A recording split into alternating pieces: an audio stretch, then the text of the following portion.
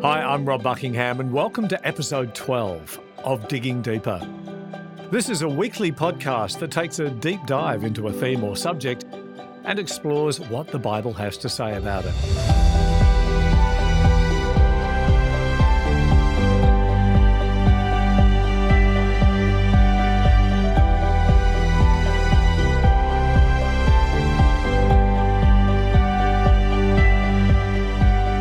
Many Christians today are going through a process of faith deconstruction. This can be a very healthy practice as long as a strong and vibrant faith is also reconstructed. In this episode, I'll provide some helpful things to consider if you're deconstructing. More on that later. But first, I've received some emails asking about how best to understand and read the Bible, as well as how to have a vibrant devotional life. Let's find out. All right, let me read these three emails to you that I have received over the last few days. The first of them is, "Hi, Pastor Rob. You don't know me, but my husband and I pastor a church in another state. Pastor Rob, we are friends with Shane Willard, who this morning in a mentoring session mentioned your recent Facebook messages about eternal mercy. I've just finished watching the interview with Shane and will also now watch your first message. I wanted to message you and say thank you. Thank you for having these conversations in an open forum. Wow, that takes some courage. But for all of us who are privately wrestling with some of our long-held fundamental beliefs, to hear you openly speaking about it is so encouraging. As senior pastors, we've had to seek out private Facebook groups from overseas to find safe environments in which to deconstruct some of our beliefs without fear of being called heretics. So just had to reach out and say a big thank you. I hope you continue to discuss some of these big deal beliefs. Blessings." Isn't that lovely? I love that. And I know there's other pastors who watch and listen to this as well. And I think it's so important that the church leaders are able to work these things through and without the fear of being labeled by other people as being heretical or whatever. You know, we love Jesus with a passion, but we also need to be able to work through our faith as our faith grows and develops. And I'll touch on that a whole lot more later on in our discussion, because I want to talk into the whole deconstruction of someone's faith and then subsequent reconstruction and give you some healthy ways to do that. Because I've watched some people do it and it's become a mess. It's been really unhealthy. And I believe this is something of the Spirit of God that he's doing amongst people, has been doing it from the beginning of the church. And we see this reflected even in the New Testament scriptures as they had to deconstruct ways of believing and ways of looking at things. And reconstruct a healthier view of God and the Word of God and of Jesus. And so this, what we're going through in this day and age, is nothing new, okay? Really important that we understand that. So how can we healthily deconstruct and reconstruct in our faith? And I'll get to that a little bit later. The second email I received, it says, "Hi, Rob. I hope you're doing okay with the lockdown. Thanks so much for the Tuesday night shows. It's been so good to watch these during the week. I love the progressive Christianity definition and that you are on board with this. I prefer to keep a low profile online so I don't interact there, but if I did, there would be lots of likes, smiley face. I've been struggling a bit with some of the teaching from you and Shane around why Jesus died and also interpreting the Bible. I've done studies at Bible college, so did think I had some idea, but I have now been confused with some of what you're saying. I'm finding that it's affecting my Bible reading, as I'm now asking what of this is really from God.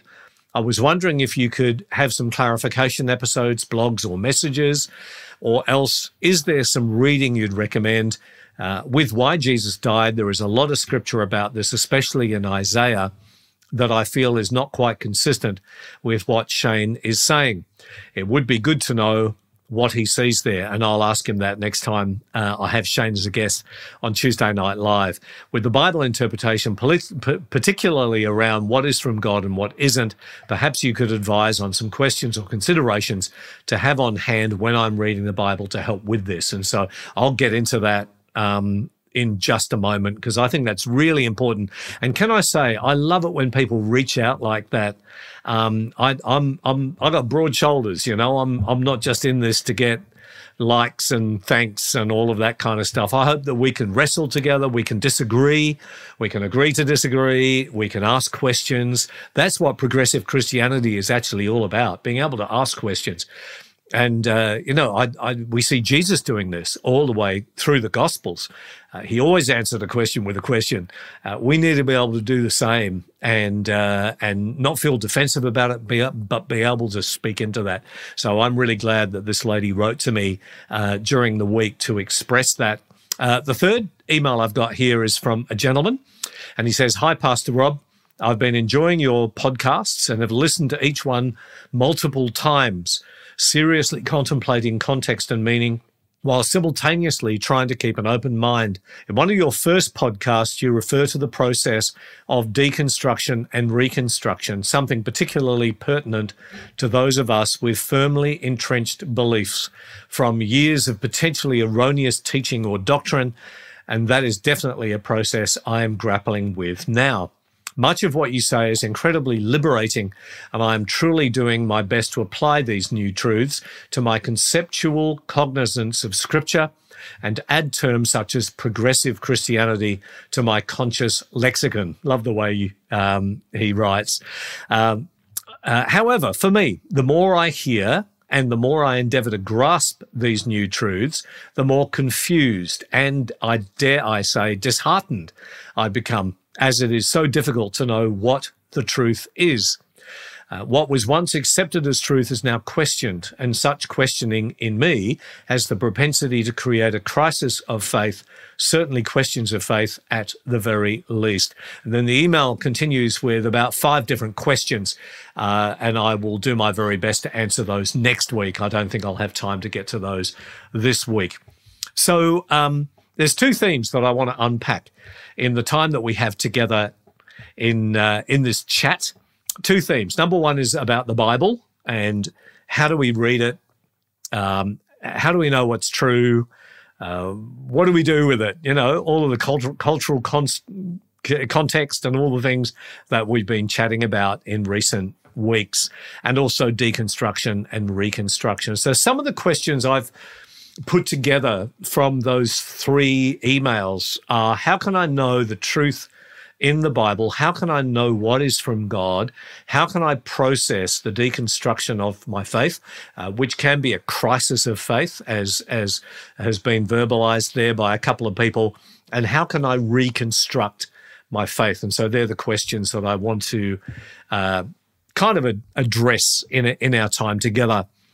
So I think the confusion, now a couple of the people that emailed me said that they felt confused. And I think that the reason we feel confused is that most of us in our Christian experience have only been taught one way of looking at something, when there are in fact several views or beliefs about many of the teachings in the Bible. So for example, I became a Christian in my late teens, early 20s, and that was in a fairly fundamentalist Pentecostal church. And so I heard everything pretty black and white, and quite honestly, never questioned it.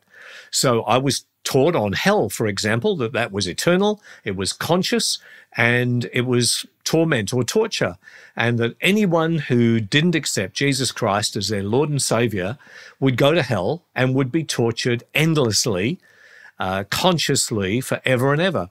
I never questioned it. I went to Bible college. That's what I was taught in Bible college. I left Bible college and started my pastoral ministry as an assistant pastor in a church. I taught that there, taught in Bible colleges. That's what I taught. When I started Bayside, that's what I taught. But then I started getting this crisis of faith happening around the subject of hell, and I'll give you part 2 of that story a little bit later in our time together. It's important that we understand that there's not just one way of looking at many of the doctrines in the Bible. And if you're anything like me, you've been taught one way, And whoever taught you that one way has taught you that that's the right way. They might have alluded to there being other views on this topic, but those people have been branded as wrong or as heretical or as members of a cult or whatever the case might be. So there's one way, one right way. It's our way. You have to believe that, and that's all you have to believe. And so one of the things that started me on my journey of deconstruction and reconstruction was the Counterpoints series. Now, I have talked about this before. It's a brilliant series. There's 34 titles in this series, and you can order them online. I think Amazon and other book platforms have them. You can get them on Kindle. I've read quite a few of them on Kindle, some of them on paperback. But these will help you understand all the different views on, well, as I say, 34 topics or titles in the Counterpoint series. So there are multiple views on multiple subjects in the Bible. And these are held by people who love God, who are following Jesus Christ. They're disciples of Jesus. They're our brothers and sisters in Christ. And I, for one, am not going to be criticizing them, okay? So it's really important that we understand that. So, for example, there are 4 views on the book of Revelation. I think there's more than that. I think there's probably about 6, but this book is on 4 views. There's 5 views on biblical inerrancy. Is the Bible inerrant or is it not? 5 views on that. 5 views on the role of church and politics. 4 views on Christian spirituality. 4 views on eternal security. 4 views on hell. 2 views of women on women in ministry. Yes and no. 3 views on the rapture and 3 views on creation and evolution, and so on and so forth. So these are brilliant. They're absolutely fantastic books. And if you want to read some of those, I would really encourage you to do so, because they're not meant to confuse you. What they're meant to do is to broaden your thinking and to help you to understand that good Christian people, loving God, loving Jesus, think differently on different subjects, and it's fine. And we should be able to talk about these things with one another to learn from each other, not to try and convert you to my way of thinking on the book of Revelation, but that so we can talk together about the Word of God, so I can understand why you believe the way you do, to ask you questions, to have you ask me questions, and that we can have a really good spiritual discussion as a result of that, which I think is very, very important. So let's get into the Bible. What is from God and what isn't? And of course, again, and I'm sorry to say this, this depends on your point of view. There are 3 ways or 3 viewpoints on Scripture. They are fundamentalism, modernism, and secularism. And again, good Christian people, love God, love Jesus, will hold to one of these 3 views. So fundamentalism, first of all, holds that God is the author of the Bible. Biblical fundamentalists believe that the Bible is a holy and divine product and means what it says at face value, except in cases where the metaphorical intent is clear, such as when Jesus tells his parables, for example. And I'm sure that there are other examples of metaphor in the Bible. So that's fundamentalism. Modernism holds that the Bible was written by human beings inspired by their relationships with God. Biblical modernists also tend to see the Bible as holy, but believe that context, metaphor, and limitations of its human authors should be considered as well. And then secularism holds that the Bible is purely a product of human creativity. Biblical secularists believe that the Bible represents a literary tradition that has a great deal to say about human nature and the history and culture of the ancient Middle East, but they do not believe that God was involved in its origins. Now, I believe that those 3 all hold elements of truth. The one that I would have grown up with as a Christian, so from my late teens onwards, would have been fundamentalism. But again, as part of my deconstruction journey, I would hold less to the fundamentalist view on a lot of things with regards to the Bible. now. So a lot of that fairly kind of legalistic harshness that I used to have about me from my fundamentalist view, a lot of that has dropped off. And what we have is a gentler, kinder Rob Buckingham. And I hope you appreciate that. So the one that resonates with me more than any of the others these days is the modernist view, that the Bible was inspired by God, but it wasn't dictated by him to human authors. I think I talked about that maybe last week. God wasn't dictating to Moses and he was chiseling all the words out on stone tablets. And then, of course, he made a mistake right at the end of one of the tablets and had to smash it and start again, So that's not the way it happened.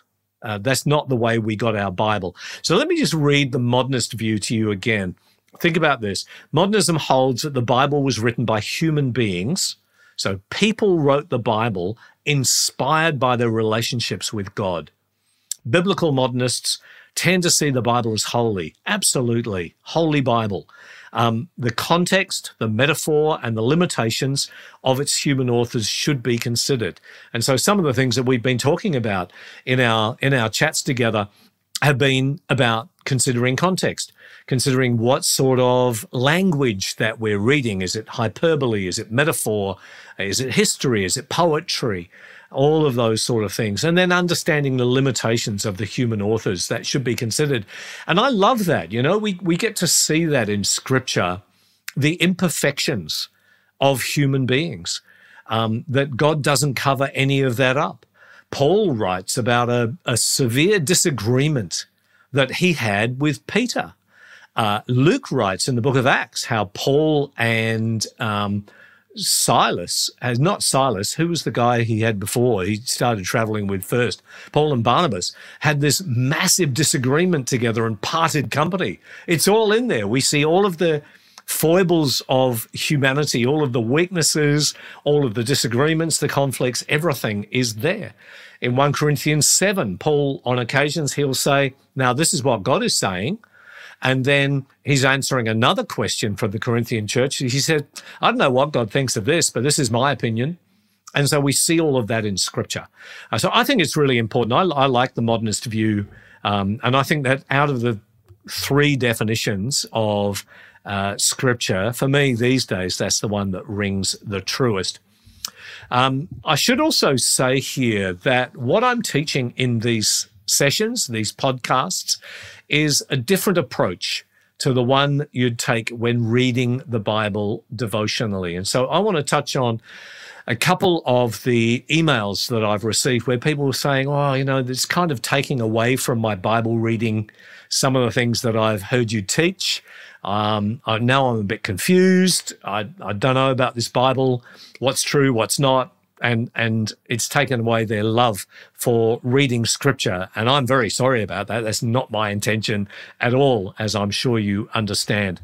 And so there's a difference between teaching the Bible and reading the Bible devotionally.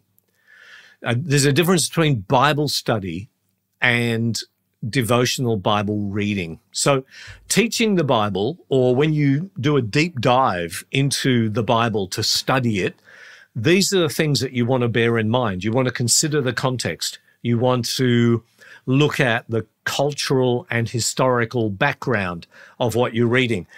If at all possible, you want to be able to study it in the original languages. And there's websites like Bible Hub that enable you to be able to go back into the original language and find out what those words mean in English, all the different English words and phrases that word can encapsulate.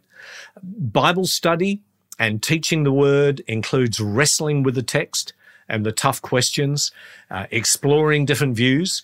It's meant to be deep and meaty. It's meant to be a bit unpredictable and hopefully a bit refreshing as well. Because if you've been a Christian for a few decades like I have, and many of you have as well, you've heard all the answers, the simplistic answers to the questions. And sometimes those simplistic answers just don't ring true or they don't satisfy. You go, I want more. And so that's what, say, this podcast, this chat is all about. It's aimed to make you think. to explore, to dream, to imagine, to see God as bigger, to see the Bible as more expansive, and to broaden your outlook as a follower of Jesus Christ. And so that is very different to what we would do in our devotional life. All right, let me teach you about how I conduct my devotional life. And the way I conduct my devotions is very different to the way I study the Bible or the way I would teach the Bible. Although you can study devotionally and you can teach devotionally.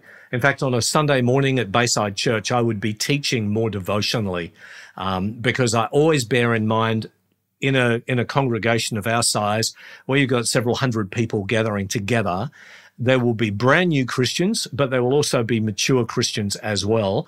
But I will always try and skew my message toward those who are relatively young in the faith. And the reason I do that is because I presume that the people who have been Christians for a while are able to actually feed themselves. So I think it's important that I'm able to, steer toward young Christians and help them on the journey. But on a Tuesday night, this is more about dishing up some meat rather than milk. So, devotional life.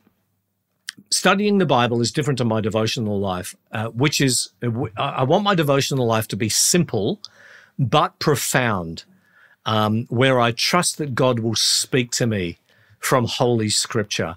And so let me give you an example of this in my devotions yesterday. And I used the YouVersion Bible app. I find that really good. It's got lots of great little reading plans on it. It's fairly simple. And I also like the verse of the day, which I have disciplined myself to make sure that it's the first thing I look at in the morning. So I always read Scripture before I do anything else. Before social media, before looking at a news site, I want to look at the Word of God. And this is the word that came up in my devotions yesterday. Ezekiel 36:26.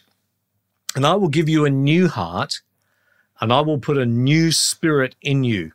I will take out your stony, stubborn heart and give you a tender, responsive heart. Now, that's in a chapter, obviously, Ezekiel 36. I'll be reading through Ezekiel, and that particular section, there's about 2 or 3 chapters that talk about restoration of spiritual life, restoration of the land, restoration of the people. But I'm not overly bothered about context when it comes to my devotional life, because I'm looking for God to speak to me through his holy inspired word. Okay. And so that was the verse that I read yesterday. And it really, really spoke to me. The Holy Spirit spoke to me from that scripture. And not just, you can take it and say, okay, so the context there is it's about the coming of the Messiah when people would be born again and God would replace their heart with a fleshly heart and the Spirit of God would be at work. But what does this actually mean for me today? And what truth can I take from this today? Are there, and I want to do some internal reflection on this verse because my heart at times can be stony. How about yours? My heart at times can be stubborn. Yep. And so it's at times like that, I want to recognize, are there areas in Rob Buckingham's heart right now that could be stony and stubborn? And I actually don't like that about me, and I want that to change. And the wonderful news in this verse is that God says, I'm going to give you a new heart. I'm going to put a new spirit in you. And I don't believe this is a one-off event when you get converted. I think this is something we need to experience on a regular basis. Regularly, I need to recognize a bit of stoniness in the heart, Rob, a bit of stubbornness in the heart, and to spend time in the presence of God in my devotional time, seeking God to give me a tender heart and a responsive heart versus a stony, stubborn one. And so that then becomes very, very practical, and you're hearing the voice of God speak to you in your devotional time. So let me give you a few pointers on what I think makes for a really good devotional time in the Word of God and also in prayer. So first of all, read a chapter or two. And I think it's good to follow some sort of reading plan, be it on YouVersion Bible app, or we've got lots of devotional resources on the Bayside Church website, by the way. If you go to baysidechurch.com.au, click on the menu and then connect with God, and that brings up a number of tabs. One of those tabs is devotions. And I think there's like 4 or 5 different devotional techniques that are outlined there for you. One of them is the SOAP devotional, so that you're reading scripture systematically. And then, so you read scripture, that's what the S is about. O is observation. So what do I observe from what I have read today? Is there a verse or a line or a sentence that I sense the Spirit of God is speaking to me? So I'm going to write that down. And then the A of SOAP, S-O-A, A is application. So I'm going to write something there. How does this verse apply to my life? And then P is prayer. And so you use that verse, that truth, in your prayer time to the Lord, and seek whatever that truth happens to be. Also on the Bayside Church website is the New Testament chronological devotion, which is something I put up from a lot of study several years ago. That devotional uses the book of Acts as a framework for the New Testament. So it doesn't include the Gospels, doesn't include the book of Revelation, but the epistles are all slotted into the chronology of the book of Acts.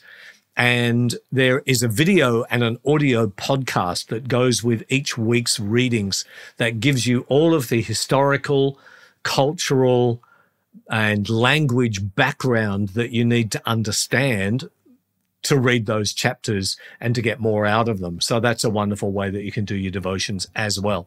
So read a chapter, read a couple of chapters if you want to. Don't overread, okay? What you're looking for is a verse or a line that speaks to you. What might the Holy Spirit be saying to me from the Word today? And when you found that, stop reading. And you might want to write that down, or you might want to just keep reading it in your Bible, or if you read on your phone, that's fine. And then meditate on that verse, meditate on that line. What is God saying to me through His Word? Other questions: how will I apply this to my life? Question 3, how does this cause me to love God more? Question 4, how does this cause me to love my neighbor? How will this truth impact the way I live? Okay, so I've just done that with you with Ezekiel 36 verse 26. I'll give you a new heart, new spirit, take out the stony, stubborn heart, give you a tender, responsive heart. So I would ask myself, okay, what is God saying to me through His Word? How will I apply this to my life? How does this cause me to love God more? And how does this cause me to love my neighbor? And, you know, my neighbor, the people around me, are going to be impacted through my devotional time in that verse, because they could have met me when I was feeling a bit stony and stubborn, but instead they're going to meet me when I'm feeling tender and responsive, and that's a whole lot better, right? I also want to share with you, this is continuing about devotions here, the ancient Christian meditation practice that's known as Lectio Divina. It means sacred reading. Although Lectio Divina is probably best learned with a community of other people, like a connect group. I've done this in church services. I did one at our men's retreat a couple of years ago. And they're always very, very powerful with the presence of God. You can do this on your own as well. So again, there's 4 things to remember with a Lectio. And they're all in, I think they're in Italian, and they've also got the English word here. So if you're taking notes, Lectio, let me just take that scripture off so I don't, that's it. All right, so Lectio, the word Lectio means reading. And so slow contemplative reading of a text out loud. Don't spend much time rationally analyzing the text. Don't try to work through it quickly. Instead, let your mind linger on individual words and phrases. So that's your Lectio, that's your reading. It might take 5, 10 minutes, whatever. The next one is meditatio or meditation. At some point during the process of lectio, one passage, one verse, one sentence should speak to you more than others. Spend some time repeating that silently or out loud, letting the truth sink in. Write it down if that helps. Journaling is a wonderful practice in our devotional life. The third thing in the lectio is oratio, which is prayer. To speak out. Use the truth that you've gained from meditating in forming a prayer. Now, that doesn't necessarily need to be a spoken prayer. It can be. If you're a word person, an oral person, speak it out. If you're more like me, I love writing. So I would want to write it out. I would want to write my prayer and craft the prayer. And when I'm happy with the prayer, I would read the prayer to God. If you are artistic, you might want to paint or draw a picture of the truth that you've gained from this scripture. However you like to express yourself creatively, do that as part of your oratio, the expression of that truth. And then the final part of it is contemplatio or contemplation. If you feel yourself being enveloped by the presence of God at any point in this journey, stop everything you're doing, let go of all the words, and just sit back and silently settle into the presence of God and let him love you and you love him. Those times are absolutely stunning. That might not happen every day, but when it does, enjoy it. And then go out into your day, or maybe you do this late at night, whatever. Go to sleep, enveloped in the presence of God. And that's just a wonderful way of doing your devotional life. So there's a difference between reading the Bible devotionally and studying the Bible. Digging deeper is about study in our devotional life. We want to hear the voice of God through the written word as well as by the Holy Spirit. So I hope that really helps you to understand there are different ways to read the Bible. There's different ways to study the Bible. There's different ways of doing devotions. Find something that works for you. And then maybe find a few things that work with you so that you don't get stuck in a rut, so that your devotional time is not, I better pray, better read the Bible, otherwise God won't be happy with me. That's not the case, right? God is happy with you whether you read the Bible or not. He's happy with you whether you pray or not. He loves you with an everlasting love. You are worthy because of Jesus Christ. And so we don't pray and read scripture because they're things that we've got to tick off our to-do list. We do those things because we actually love God and he loves us. And we want to spend some uninterrupted time in his presence. And that's ultimately what it's all about. We hope you're enjoying this Digging Deeper podcast and that it helps you with your understanding of the Bible and how it applies to life. If you're finding it helpful, please let others know about it. One way to do this is by rating and reviewing the podcast on iTunes. That goes a long way to help other people find us. And please like us on Facebook. Now back to Rob. Let's have a look at how can I process the deconstruction of my faith. I've had several people say to me in recent times that they're going through a faith crisis. So they're deconstructing, but they're deconstructing too quickly. And I'll touch on that in just a moment. And then how can I reconstruct my faith? So here's an example of a message I've received recently. Got to be honest, there's a pervasive feeling of absolute devastation and betrayal at the loss of what I used to think and was taught to believe to be true. When I started to remove parts of the altar, started asking questions, started to get really honest and stand for myself and my family, the whole temple crumbled. Now, that I'm glad to say is not a result of my Tuesday night Q&A, or at least I don't think it is. But what's happening there is a total deconstruction that's happening too quickly. Okay, so what we want to do with deconstruction is we want to renovate. We don't want to destroy. We don't want a total deconstruction. We want a partial deconstruction, and we want to see deconstruction as a process rather than as an event. We don't just get up one morning and go, right, I've deconstructed, what's next? It's a process, and you will deconstruct on different subjects in the Bible at different times, okay? So a little bit of my history that I touched on earlier, it came about, hell was probably the second thing that I started to be challenged about. The first thing was the genocide passages, particularly in the Tanakh, in the Hebrew scriptures, because I'd look at those, I go, goodness, this is horrific, where God is saying to people, go in, kill everybody, the pregnant women, the old women, the children, keep the animals, keep the money, but kill all the people, and I'm looking at this and going, God, is this you? Because I don't see that reflected in the God that is revealed to us in the person of Jesus Christ. I see a very different God. So what's going on? And so I started going through this time. I didn't even know the word deconstruction. This is several years ago now. It might be 10 years, maybe a little bit more. Probably a little bit more. And so I came across the Counterpoint series that I mentioned earlier, and I found the one on the genocide passages, and I read that while I was on holiday. Yes, I know, what is wrong with me?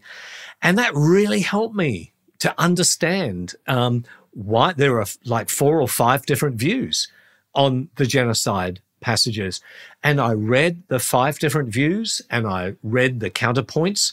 So the different theologians would then discuss one person's view and wrestle with it together respectfully. And then the second person would present their view of Scripture and the genocide passages, and then the other 3 or 4 would wrestle with that one, and so on and so forth. And I came to some conclusions that I felt reflected better the God that I know, that is revealed to us in the person of Jesus. And so I deconstructed and then reconstructed that area. The genocide passages don't bother me anymore because of that. And so I did the same with hell, right? I just got to the point where I thought, it seems to me so wrong that God in his love would make some people for eternal damnation. That's what some Christians teach. Or that some people, if they had not heard of Jesus, would not be able to respond to him, but then would go to hell, and all of these sorts of things. And I just felt like, eternity's a very long time, and you don't want to spend eternity being consciously tortured. And I don't see that in the nature of God as revealed to us in the person of Jesus. And so, again, Counterpoint series, 4 views of hell, very helpful. Read it on holiday. Christy's shaking her head at this point. And that really helped me to deconstruct and reconstruct. And I think I'm still reconstructing on the whole topic of hell, but I'm certainly a lot more comfortable with where I'm at now than I was when I first started doing this about a decade ago. So I began to deconstruct and reconstruct, but I've not gone too quickly on it, and I think that's really, really important. Let me define these things for you first. What is deconstruction? I love the synonyms here.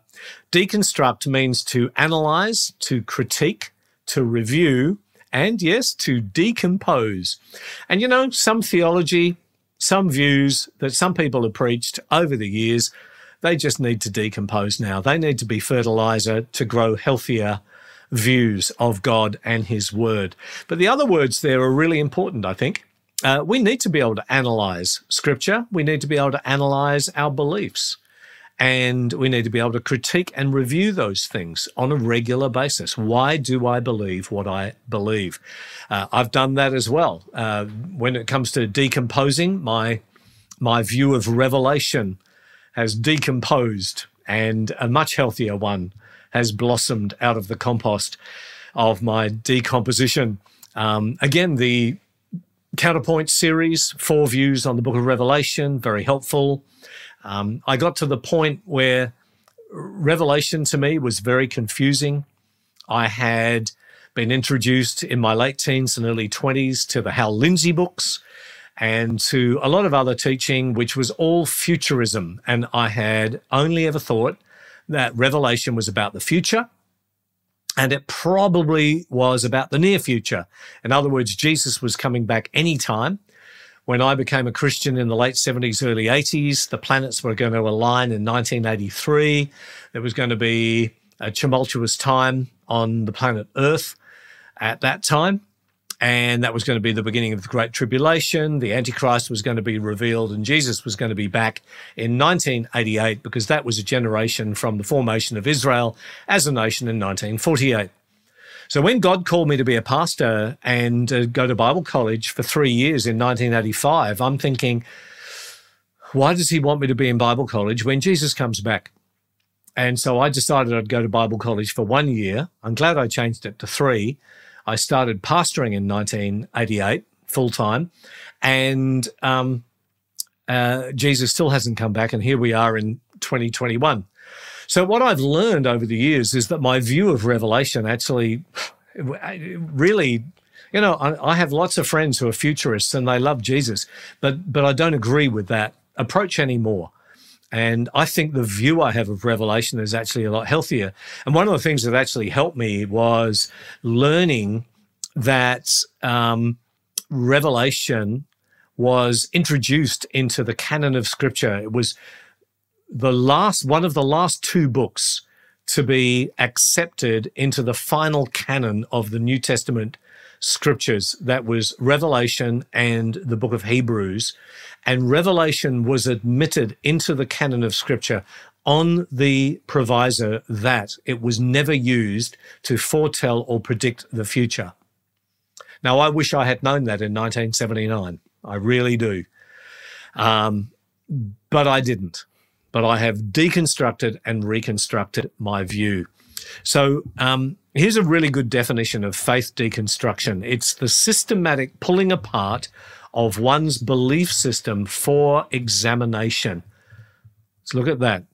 Again, faith deconstruction is the systematic pulling apart of one's belief system for examination.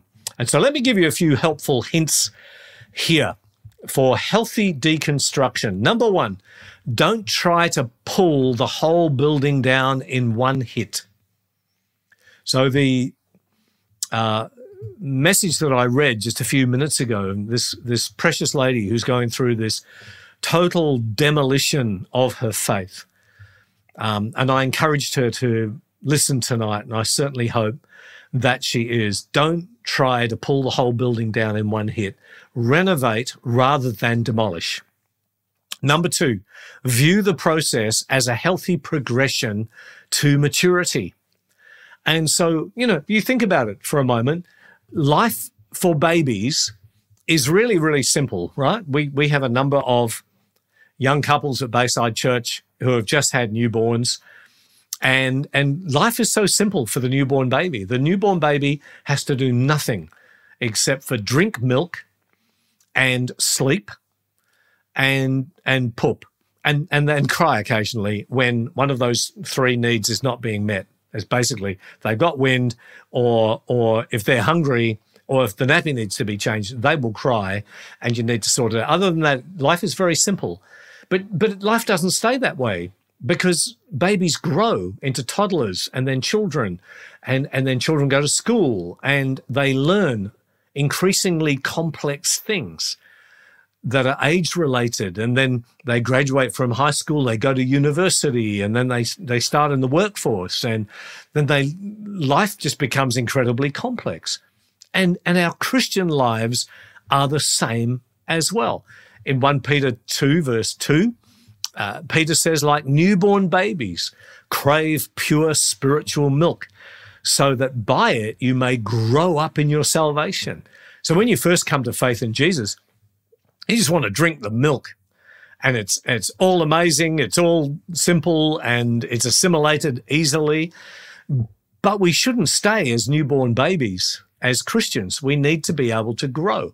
I think that's one of the challenges that we see sometimes, and that is that we see Christians that are adults still in high chairs. They've never grown up. They're still in a high chair. The writer to the Hebrews was writing to a group of people that should have grown up, but they hadn't. Look at this in Hebrews chapter 5 and verse 12. In fact, though by this time you ought to be teachers, you need someone to teach you the elementary truths of God's word all over again. You need milk, not solid food. And he's not writing that to encourage them. Well, he probably is, to encourage them to grow up. And to get into the meat of the word. And so we've got to view this process. If you are going through deconstruction, first of all, don't try to pull the whole building down in one hit. Just do one thing at a time, like I did. Touch on genocide or Revelation, whatever is concerning you in the Bible. There might be several things. Pick one. Pick one. Do some study on that. If you need some guidance, I'm happy to guide you on that. Secondly, view the process as a healthy progression to maturity. I encourage you to see the process of deconstruction and reconstruction as a healthy progression to growing up in Jesus, to becoming mature in our faith. Number three, hold fast to the truth that never changes. This is so incredibly important. The truth that never changes, as outlined for us in the great creeds of the church. And the two creeds, particularly the Apostles' Creed, which was birthed around instruction for baptism. Go online, find the Apostles' Creed, print it out, stick it in your Bible, read it on a regular basis. The Nicene Creed, let me read that to you. This was developed, I think, around the 3rd century. It's a marvelous summary of the basic tenets of the Christian faith.